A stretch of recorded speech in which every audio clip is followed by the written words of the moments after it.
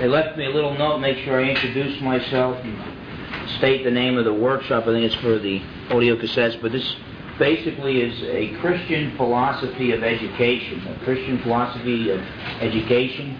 I am Dr. Phil Fernandes, the president of the Institute of Biblical Defense. Basically, we deal with Christian apologetics, the defense of the Christian faith. You might have heard of the Christian Research Institute with Hank Hennegraff. We're the other guys. But basically, we deal with Christian apologetics. And today, what I'd like to talk about is a Christian philosophy of education. And we're going to be dealing with the general philosophy of education. I think you homeschoolers, my wife homeschooled our daughter for most of her schooling, and I think the homeschoolers are going to know more about the details than I would. I've never done it myself. At the same time, I want to just lay down the basic philosophy of Christian education, if you will. Brief introduction, we need to answer three questions. First, what is philosophy? Secondly, what is education? And then third, what is philosophy of education? I tried to stay away from technical definitions here, try to simplify things as much as possible. And so our definition, our working definition of philosophy will be the love or pursuit of wisdom. The love or pursuit of wisdom. Now, if you know anything about the history of philosophy, it's has been almost the antithesis of that. It seems that man has ran from wisdom at every possible juncture, but philosophy is the love or pursuit of wisdom. Education, we're just going to define it as basically training others or teaching others, but basically it's for purposes of life preparation. Now, let me be clear on this. I'm not saying that therefore you've given a kid a good education if you trained him to be an auto mechanic or a carpenter or that type of thing. I'm talking about the training necessary to be a good citizen, to live a good, wholesome life, and then to have the knowledge needed so that they can pursue that which they would want to pursue later on, and that type of thing. I'm not opposed to woodshop in schools, but I don't like when woodshop seems to be the primary thrust of schools rather than educating people, and we'll see why as we move on. So then, to answer our question, what is the philosophy of education? It's just basically the study of different philosophies or the study of different views of education. Now, throughout man's history, there have basically been two distinct philosophies of education that are opposed to one another. The view that I hold to is the biblical view of education. It's also referred to as the Judeo-Christian view because of the Jewish Old Testament and, of course, the Christian New Testament, and Christians also accept the Old Testament as well. So the biblical view of education, I want to look at a few passages and spell that out to you, and then see that this is not the only view of education that there has been throughout the history of mankind. Proverbs chapter 22 and verse 6.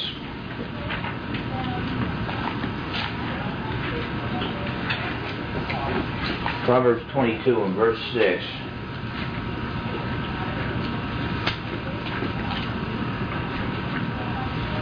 And that reads, "Train up a child in the way he should go, and when he is old, he will not depart from it." And it's in the context of the parents raising their children. Deuteronomy chapter 4 and verse 9.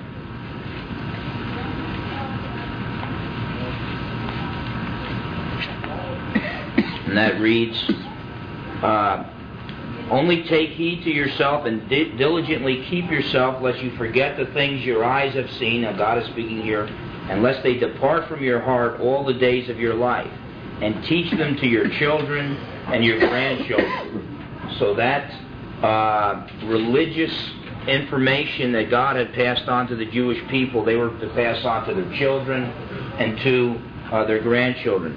Ephesians chapter 6, Paul's letter to the Ephesians.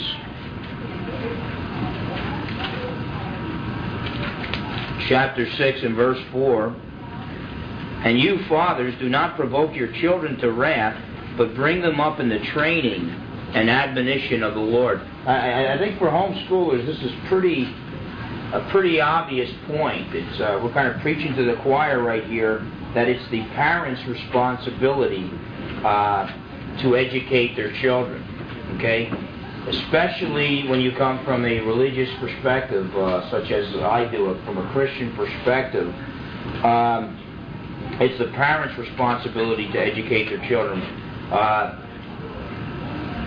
I don't know if you've looked into it. I would think you have, just by being homeschoolers. I mean, there was one year when my wife was homeschooling our daughter. One year in this state where it was actually illegal, but we just decided, hey, this is the best thing to do for our daughter.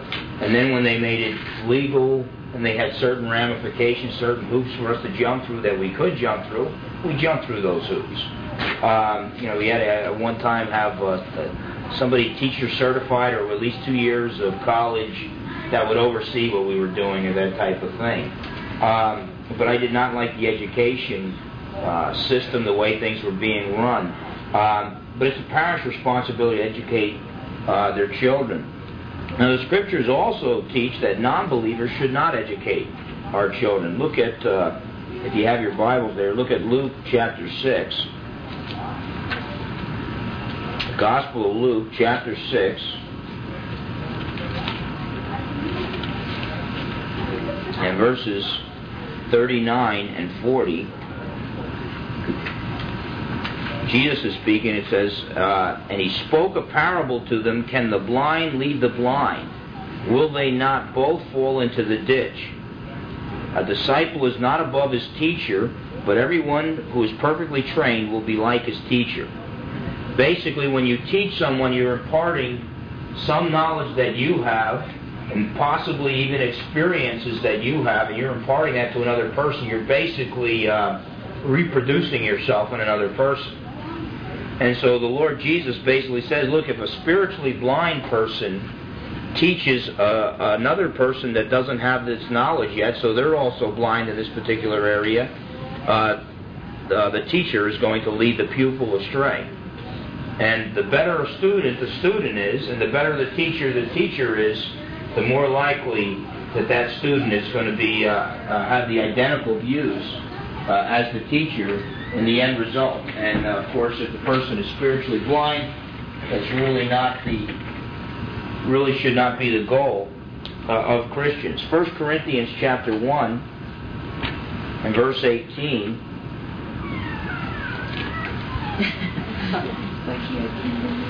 Becky Atkins. Okay, so long. Okay, 1 Corinthians 1:18. Paul says this, for the message of the cross is foolishness to those who are perishing, to non-believers, but to us who are being saved, it is the power of God. Obviously, you have two diametrically opposed worldviews here. Okay? I agree with the late Christian thinker Gordon Clark, who back in the 1930s was actually already saw the danger of the federal government getting involved in education. And even as early as that, he was basically saying, in the government, in its attempt to be non-Christian, is going to, the education system in its attempt to be non-Christian, is going to become anti-Christian. Okay? You see, Christianity, a religion, pervades every aspect of life. So, if you try to remove all those aspects, you don't end up with a neutral position, you end up with a different religion, is what it amounts to. Okay? And so the cross of Christ, the gospel message, the good news of salvation through the Lord Jesus alone, that's foolishness to the world. Okay? The most important event in the history of mankind is neither here nor there, as far as the teacher is concerned, that is a non-Christian teacher. 1 Corinthians chapter 2, verse 14, Paul says this, but the natural man, in other words, the unsaved man, does not receive the things of the Spirit of God, for they are foolishness to him, nor can he know them because they are spiritually discerned. Basically, a non-believer is spiritually blind. He does not see God's truths. He does not see God's true interpretation of the world, and basically he's going to deliver to his students a false interpretation of the world. Okay? It's an either-or situation. And then one more passage, 2 Corinthians chapter 4, verses 3 and 4. And Paul says this, "But even if our gospel is veiled, even if our gospel is hidden, it is veiled to those who are perishing, whose minds the God of this age," that's Lucifer, "has blinded, who do not believe, lest the light of the gospel, the glory of Christ, who is the image of God, should shine on them." And so Paul's basically saying that non-believers Satan has kept them blinded, so that they do not see the light of Christ. They do not see the true gospel message. And again, you go back to what Christ said, if the blind lead the blind, both teacher and student are going to fall into a ditch. And therefore, the need for Christian education. Now, that's the biblical view of education, that it's the parents' responsibility to educate their children, and that non-believers should not be the ones educating our children. Norman Geisler, a Christian philosopher, I heard him speak in Seattle at one time, and he mentioned that he used to send his kids to the public schools, and then he was having a little informal debate with another Bible college professor, because the other professor was opposed to that. And so the professor asked him, he said, "Well, do you think that the apostles, who are Jewish, would have sent their children to the Romans for an education?" And Norman Geisler admitted, he couldn't argue with that, so it was time to redo his budget and set aside some funds, and he took the expensive route, the Christian school system, rather than homeschooling. But whatever the case, the biblical view, you're not going to have, young Jewish boys and girls at the time of Christ going to the pagan Roman society and education system and asking them to train their children in the ways and ideas of Greek pagan philosophy. But there is another view, and I think one of the earliest proponents of it was Plato in the 4th century BC. Plato believed that the state should educate the children. Now we all hear about Plato's Republic.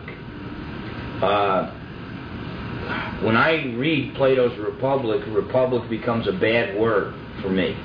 Now, the constitutional republic that we're supposed to have in this country, and that we had when our founding fathers set this country up, we're moving further and further away from that. Liberty under law, republic is a beautiful word there. But in Plato's view, you have these philosopher kings, if you will, these intellectual rulers who are supposed to be the intellectually elite. And they know what's best for people. People don't know what's best for them. See, this is one of the reasons why I'm opposed to the constant raising of taxes. It's not a monetary issue, okay? It's a control issue. When you have a government who tells you, says, "Hey, Phil Fernandes, we don't think you're smart enough to know how you should spend your money. You can't take care of yourself. We're going to take care of you.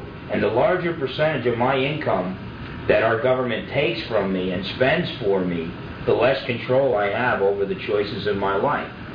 You can call America the land of the free, but when you're taxing people, when you add all taxes, governmental taxes together, federal, state, local, the average American is paying somewhere between 40 and 60% of their income in taxes. How free is that? Is there such a thing as being half free? So I think there's a problem there. But Plato had this kind of thinking. And it's not an old way of thinking. I mean, you hear some politicians saying things like it takes a village to raise a child. Now, if they're talking about the extended family, grandma, grandpa, mom and dad, fine. But that's not what they're talking about.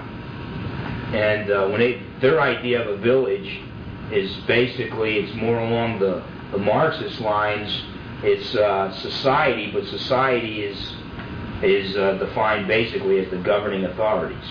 And so it's a lot closer to Big Brother than it is to the extended family. But in Plato's view, the state should educate the children. The state should also select the careers of its students. These intellectuals would know best where these particular people would fit in society. This guy's got some muscles, but he's got nothing upstairs. We'll make him build chariots or whatever, and this and that. This other guy agrees with me on everything, so he's going to be one of our future rulers. So we're going to send him all the way through our school and get him into government and have him rub shoulders with some people in big places. But Plato believed that the state can produce the ideal society. Okay, and that was his goal, and he thought that utopian dreams have been around since the dawn of civilization. But we have had you can look at it as a blessing or a curse, but we have had the opportunity to see these utopian dreams actually implemented. And Soviet Union, Red China, Hitler's Nazi Germany, and so these man-made solutions to all our problems, that government's going to come in there and they've only got your best interest at heart, just turn all the power, all the control over to them, and they're going to take good care of you. It has led to, I believe, over 120 million people slaughtered, innocent people slaughtered by their own governments during peacetime in this century alone. But you can add up all the people that have been killed in wars in the history of mankind, and you're not going to get a total that high. And there are some people that are talking numbers, population control fanatics that are talking about cutting the world's population by a few billion in the next generation or so. And so hopefully they will not find themselves in positions of power to implement some of those ideas. But man-made utopian dreams, setting up an ideal society, man bringing peace to the planet through the state, the government having all the answers. Our generation has seen this type of thinking implemented, and it's led to nothing but genocide. And I think that's, going into the last century, there were even many Christians who thought that man had grown up and we would no longer need war. And then came World War I and then World War II. World War I was even called the war to end all wars. Now we've got that same kind of optimism going into the 21st century. And in fact, I recently presented a paper before the Evangelical Theological Society at a regional meeting at Multnomah Bible College. And I argued that if Western culture doesn't turn back to the God of the Bible, that the millions who were slaughtered by their governments in the 20th century is just the tip of the iceberg. Now, I'm not a pessimistic guy, and that's why I still tried to persuade people and get our nation and Western culture to turn back to God. But if we don't, I think the consequences are going to be terrifying, to say the least. The Reformation view, the view of the Reformers in the 16th century A.D., this is often misrepresented, by the way, in books on philosophy of education. Reason being was because the Roman Catholic Church had controlled education, and it controlled the state as well as being a religious body. So the founding fathers, the Reformers, when they broke from Rome, and Luther started Lutheranism, Calvinism, but they still had that idea of Rome, and so you still had the church and the state kind of melded together. And so a lot of people will try to play them up as the state, advocating the idea that the state should educate the children. But actually the Reformers believed that the church should provide education not just for Christian children, but for all children. If an atheist mom and dad are willing to let their child go to a Lutheran school or a Christian school, so be it, the Reformers would say, because they believe that everyone should be able to read the Bible. They did not like the Roman Catholic view at that time that only the Roman Catholic higher-ups could read the Bible and it was only in Latin, it wasn't translated in the language of the common man. The Reformers said, no, everybody needs to read the Bible so we can test whoever gets behind that pulpit and make sure that he's giving us the true Word of God. And because of that, the Reformers believe that everyone should be educated and should learn how to read the Bible so that they could think for themselves and test what they heard with the Word of God. The Founding Fathers' view in the 18th century is very similar to the view of the Reformers. How many people here have read the Constitution? Okay, we've got a few here. If you were not homeschoolers, I can guarantee that the number of people who raise their hand would be even less. And it's just really, really saddening that the law of the land is no longer, we don't even know what it is. And but the fact of the matter is, it's a very small document, and the Founding Fathers saw a very limited role. See, the Founding Fathers understood the biblical view of government. The biblical view of government basically is that human life is worth protecting because human life is sacred, because men and women were created in God's image. So human life is worth protecting. But number two, human life needs protecting because man is sinful. He fell in the garden. And so your next door neighbor might do rotten things to you if the boys in blue don't patrol the streets. Okay? So you need human government because man is sinful, but also because human life is sacred and worth protecting. And our Founding Fathers acknowledged that. The problem that our Founding Fathers faced was what creatures lead human government? Sinful, fallen humans.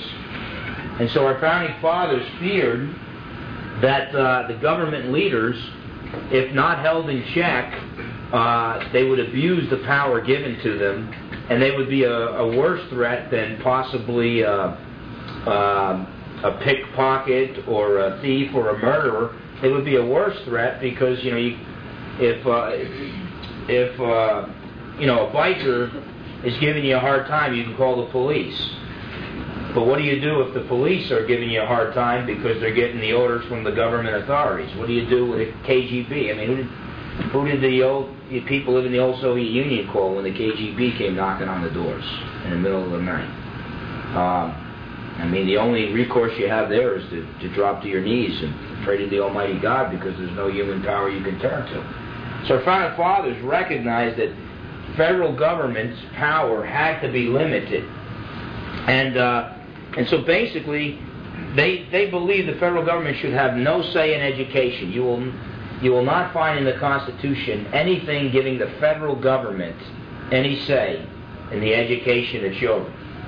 Then in the 10th Amendment, which was, the final amendment in the Bill of Rights, which basically, was the Constitution pretty much in its original form, the 10th Amendment basically said any powers not specifically spelled out and given to the federal government in this small thing called the Constitution, those powers automatically fall back to the states and the people respectively.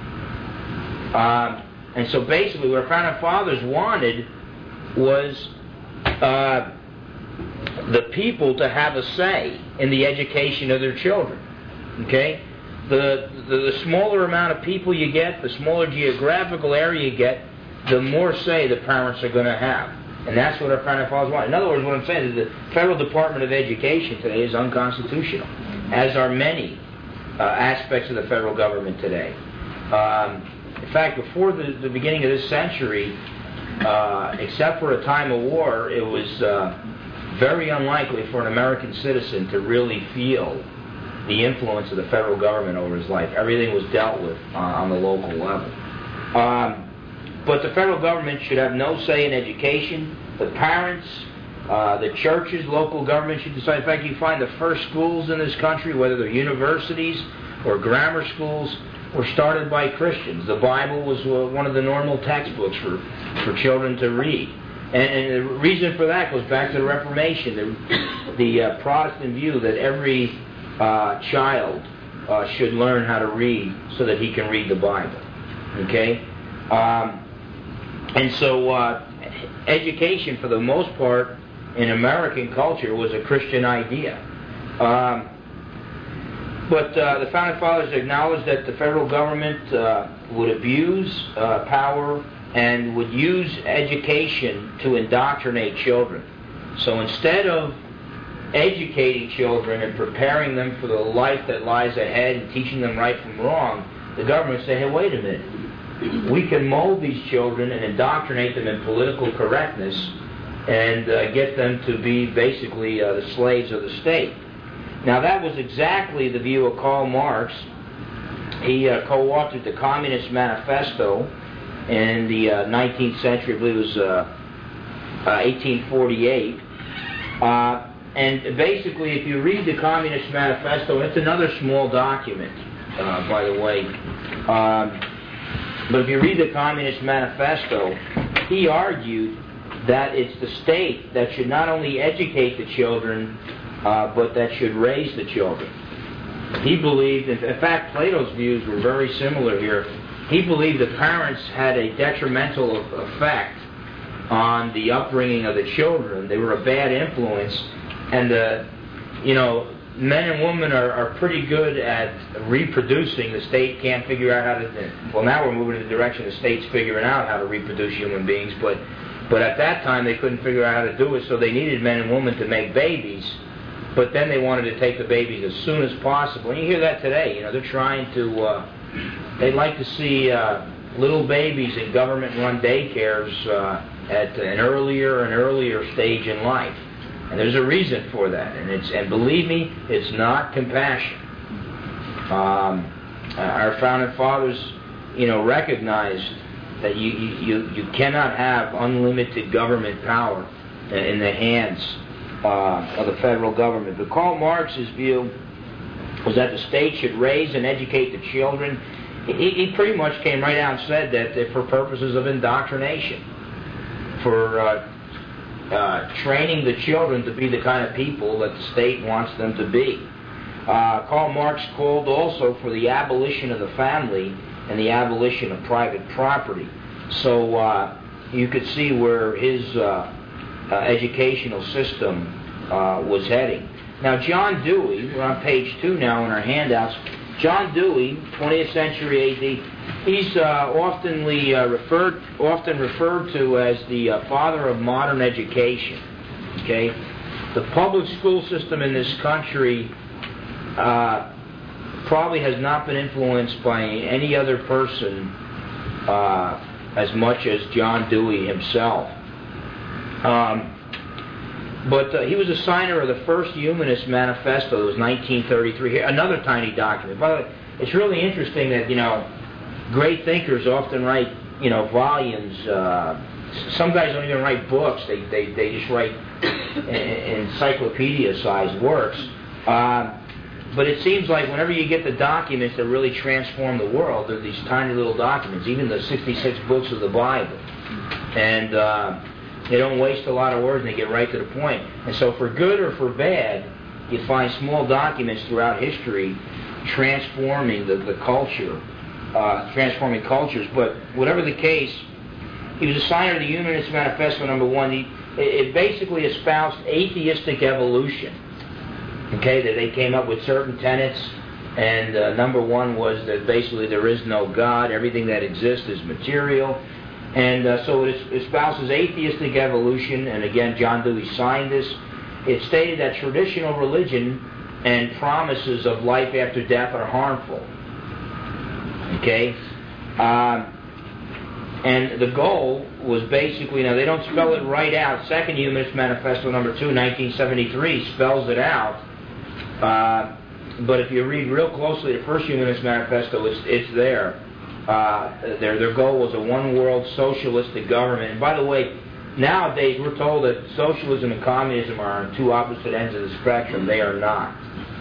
The difference between socialism and communism is so small that the Soviet Union, or what we call the old Soviet Union, what we call the communist regime, could call themselves socialists. And in fact, Soviet Union would use the word communism interchangeably with the word democracy. And they were talking about their classless society, which supposedly the Soviet leaders, once they take over the world, they would eventually give up their power, which is a real wait-and-see thing. But by the way, too, even if you do enter into a classless society and these leaders actually gave up their power, which has never before been done, willingly, sometimes King George can be taken down by some radicals like the Founding Fathers, but you don't find dictators just giving up their power willingly. But even if that was the case, and that does eventually occur, a classless society is not utopia. Karl Marx had no room in his worldview for the fall of mankind, for sinfulness, and so he thought that eventually we would not have a need for government, we'd have a classless society, we'd all share things. By the way, the Puritans actually tried that communal lifestyle, and it failed miserably. Because a person wasn't able to enjoy the fruit of their labor, nobody labored. And so they got to... And in Acts chapter 2, people try to make that... interpret that as being communism, with the church sharing what they own with others. That's not communism. If you live in a communistic society, you don't own anything. You can't share. I had that co-worker once told me, she said, I sum up communism in one word: sharing. And I said, well, that's real nice, but Karl Marx summed it up in one phrase: the abolition of private ownership. There's a world of difference between Phil Fernandes sharing with somebody in need and the government taking from Phil Fernandes against Phil Fernandes' will and then sharing with somebody else. And even from the standpoint of helping the poor, it's not practical. If a guy's poor and he needs $1, I can give him $1, he gets $1. Okay? And then I can also decide, hey, maybe he's just lazy. Maybe I would hurt him by giving him $1, so I won't give him $1.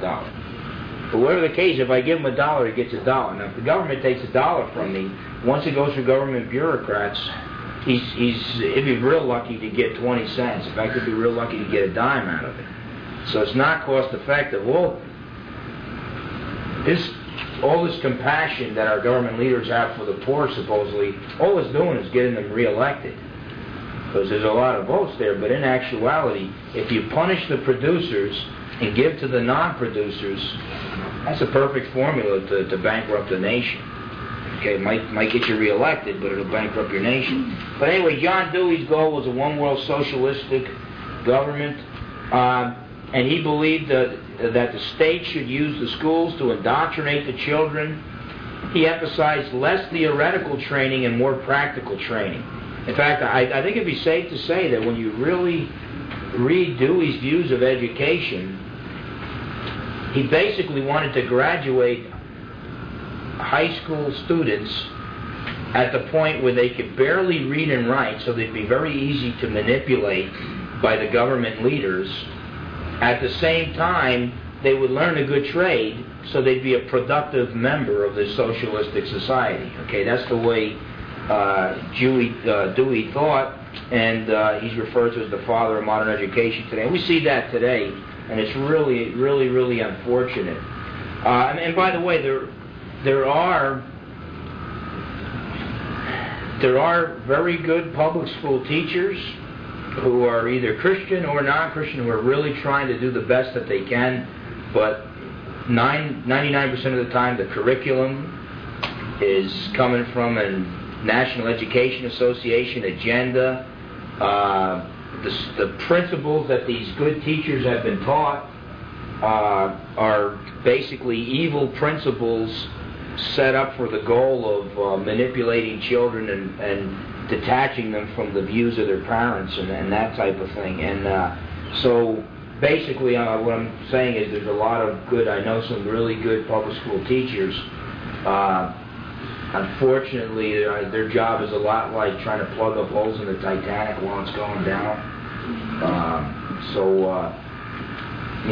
For my wife and I, we just thought homeschooling was the best option for us. And every once in a while you'll find Christian and private schools practicing the same principles that the public school uses. So I don't know. I just don't understand why that's going on. If it doesn't work for the public schools, it's not going to work for the Christian schools either. Okay, I've got some important quotes. Well, they're not really quotes. There's some articles. I write a column on the religion page, a monthly column for the Bremerton Sun. And needless to say, I'm not real popular back home anymore. But this article, I really entitled it "Parents' Job to Educate Their Children." Bremerton Sun always changes my titles and it leaves everything else the same, but this was a pretty good title. I'm just going to read the first half of this article so you can hear what Gordon Clark had to say. I'm going to just paraphrase. There's a few little quotes of phrases that he used, but I'm just going to paraphrase what he said. In 1935, more than 25 years before prayer was taken out of the public schools, the late Christian thinker Gordon Clark gave a speech stressing the need for Christian education. Clark warned that public education, in its attempt to be non-Christian, would actually become anti-Christian. Clark stated that education is the responsibility of the family, and that it is primarily to parents that God has entrusted the children and their upbringing. He added that there are powerful forces at work in the world and in these United States to destroy the family and to make children, yes, and adults too, the creatures of the state. Clark saw the centralization of authority in the public school system leading America down the path toward a dictatorship that would use its power to destroy the family and to exalt the state. He argued that public education was fast becoming a means of political propaganda. Clark knew that the church and the world have different ideas as to what constitutes a good education. The church believes that education must include moral and spiritual preparation essential to godly living. The world rejects the authority of the God of the Bible and encourages children to accept the new morality, i.e., a sinful lifestyle. Clark also recognized that the state would abuse its power and indoctrinate children, molding them into adults who will gladly and mindlessly accept their servitude before the presence of a totalitarian regime. That was 1935 in America. Gordon Clark said that, so he was way ahead of his time. Another guy that was ahead of his time was C.S. Lewis. I'm going to read to you just a couple pages from my paper that I presented. In fact, it was last Saturday, a week ago, at Multnomah for the Evangelical Theological Society.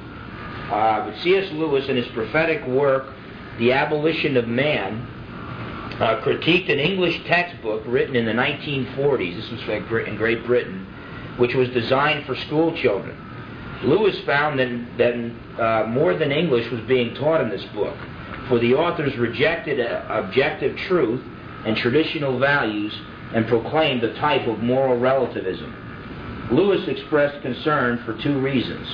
First, the children who read this textbook would be easy prey to its false teachings.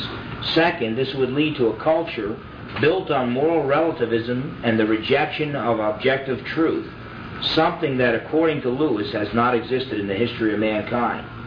Lewis not only refuted the fallacious views of the authors, but also predicted the future consequences of this type of education. He argued that teaching of this sort would produce a race of men without chest. By this he meant men without consciences. According to Lewis, this would mean an entirely new species of man and the abolition of man. Lewis argued that the practical result of such education would be the destruction of the society which accepts it. The rejection of all values leaves man free to recreate himself and his values. When this power is placed into the hands of those who rule, their subjects will be totally at their mercy. Lewis also saw in this rejection of traditional values a new purpose for science. In a sense, science is like magic in that both science and magic represent man's attempted conquest of nature. However, science will become an instrument through which a few hundreds of men will rule billions of men.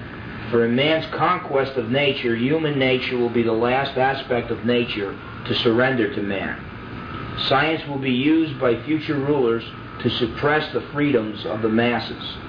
Lewis refers to the future rulers as the man-molders of the new age, or the conditioners.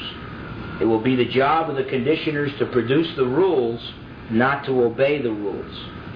The conditioners Friedrich Nietzsche, by the way, called them the Overman or the Supermen, will boldly create the laws the conditioned must obey. The role of education will become the production of artificial values which will serve the purposes of the conditioners. The conditioners, through their Nietzschean will to power and motivated by the thirst to satisfy their own desires, will create their own new values and then force these values on the masses.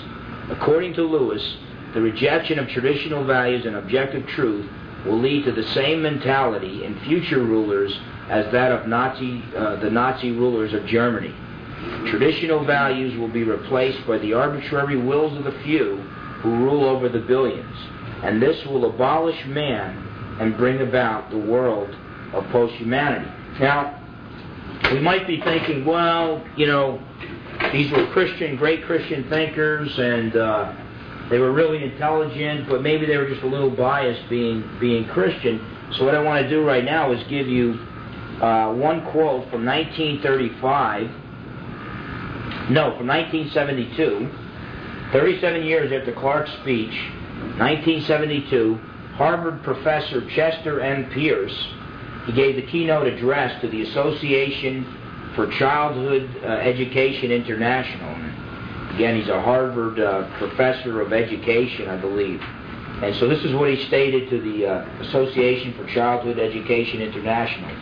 Every child in America entering school is insane because he comes to school with certain allegiances toward our founding fathers, toward his parents, toward a belief in a supernatural being. It's up to you, teachers, to make all these sick children well by creating the international children of the future. Okay? So, I mean, you've got people on both sides, Christians saying, hey, this is going to happen and it's bad, but then you have also professors of education at leading schools like Harvard saying, yeah, this is going to happen, but it's good. Okay? But the thing is, thinkers on both sides of the issues often agree that it's going to happen. Now, I think that the evangelical Christian church, whom I am a member, I think today is in a see no evil, hear no evil, speak no evil mode. So, unfortunately, the Francis Schaeffers of the past, the C.S. Lewises of the past, Christian thinkers like to debate ideas, but we don't like to talk about the consequences of ideas that have won out, that have won the debates. And Western culture has thrown the God of the Bible out the window, and there are some consequences right around the corner. And I think we need to fulfill the role of the watchman and sound the trumpet and warn of the impending judgment, unless, of course, Western culture repents. What's the state of public education today? I'm just going to throw out some organizations to you. By the way, there's a book, really good book. I enjoyed reading. I cannot pronounce the lady's name. She got the two consonants side by side, and there's just no way to pronounce it unless you hear it. But it's only like 5 letters. But whatever the case, she's got a book, Brave New Schools, which is kind of a take on Huxley's Brave New World, and she's showing how the schools have really gone a long way to further the anti-Christian agenda and move towards a one-world government. But basically, some organizations that are influencing public education, even in America today, UNESCO, I think it's the United Nations Education, Sciences and Cultural Organization. Julian Huxley, this was his brainchild, and he was the first founder, but basically it's the school board for the world. Now, Julian Huxley was an atheist. His brother, Aldous Huxley, was a pantheist and wrote the book Brave New World. Hey, this stuff's going to come down, Big Brother and everything, and it's horrible. Well, Julian Huxley, his older brother, was fighting for that same thing because he thought it was great. So it's pretty interesting. But anyway, it's kind of like a school board for the world. And so, and if you think the United Nations really doesn't have an influence over your life, I can remember as a kid, a Roman Catholic kid growing up in New Jersey, taking UNICEF around on Halloween, the UNICEF boxes. So, I mean, the United Nations has a bigger impact on our lives than we realize sometimes. And but there are kind of sub-branches of UNESCO that kind of have an informal relationship to them. OBE, outcome-based education, is one of those areas. Now, B.F. Skinner was a behavioral psychologist, and he believed basically you train human beings like you train dogs. You know, give them a cookie and they'll do what you want to do. He kick the dog in the back, and the dog won't do whatever it did. And but basically, he believed that all that exists is matter, that we are just physical machines, that we are, all our decisions, we really don't have free will. All our choices are predetermined by our genetic code and our environment. And so what he said was, we need to manipulate the genetic code of people. Science is moving in that direction, technology is moving in that direction, and we need to control the environment of people, and we need to, basically he wanted to be one of those man molders, one of those conditioners. In fact, he even in his book, Beyond Freedom and Dignity, he slammed C.S. Lewis several times, because he knew back in 1947 C.S. Lewis was refuting his views, 35 years before he even came out with them. But outcome-based education is being implemented today. Usually it's under the name of Goals 2000 or I think America 2000 was the former name. They talk about things like a certificate of mastery. So you can't graduate high school and qualify to get a job if you don't meet several standards of these state-run schools. Well, what's to stop them from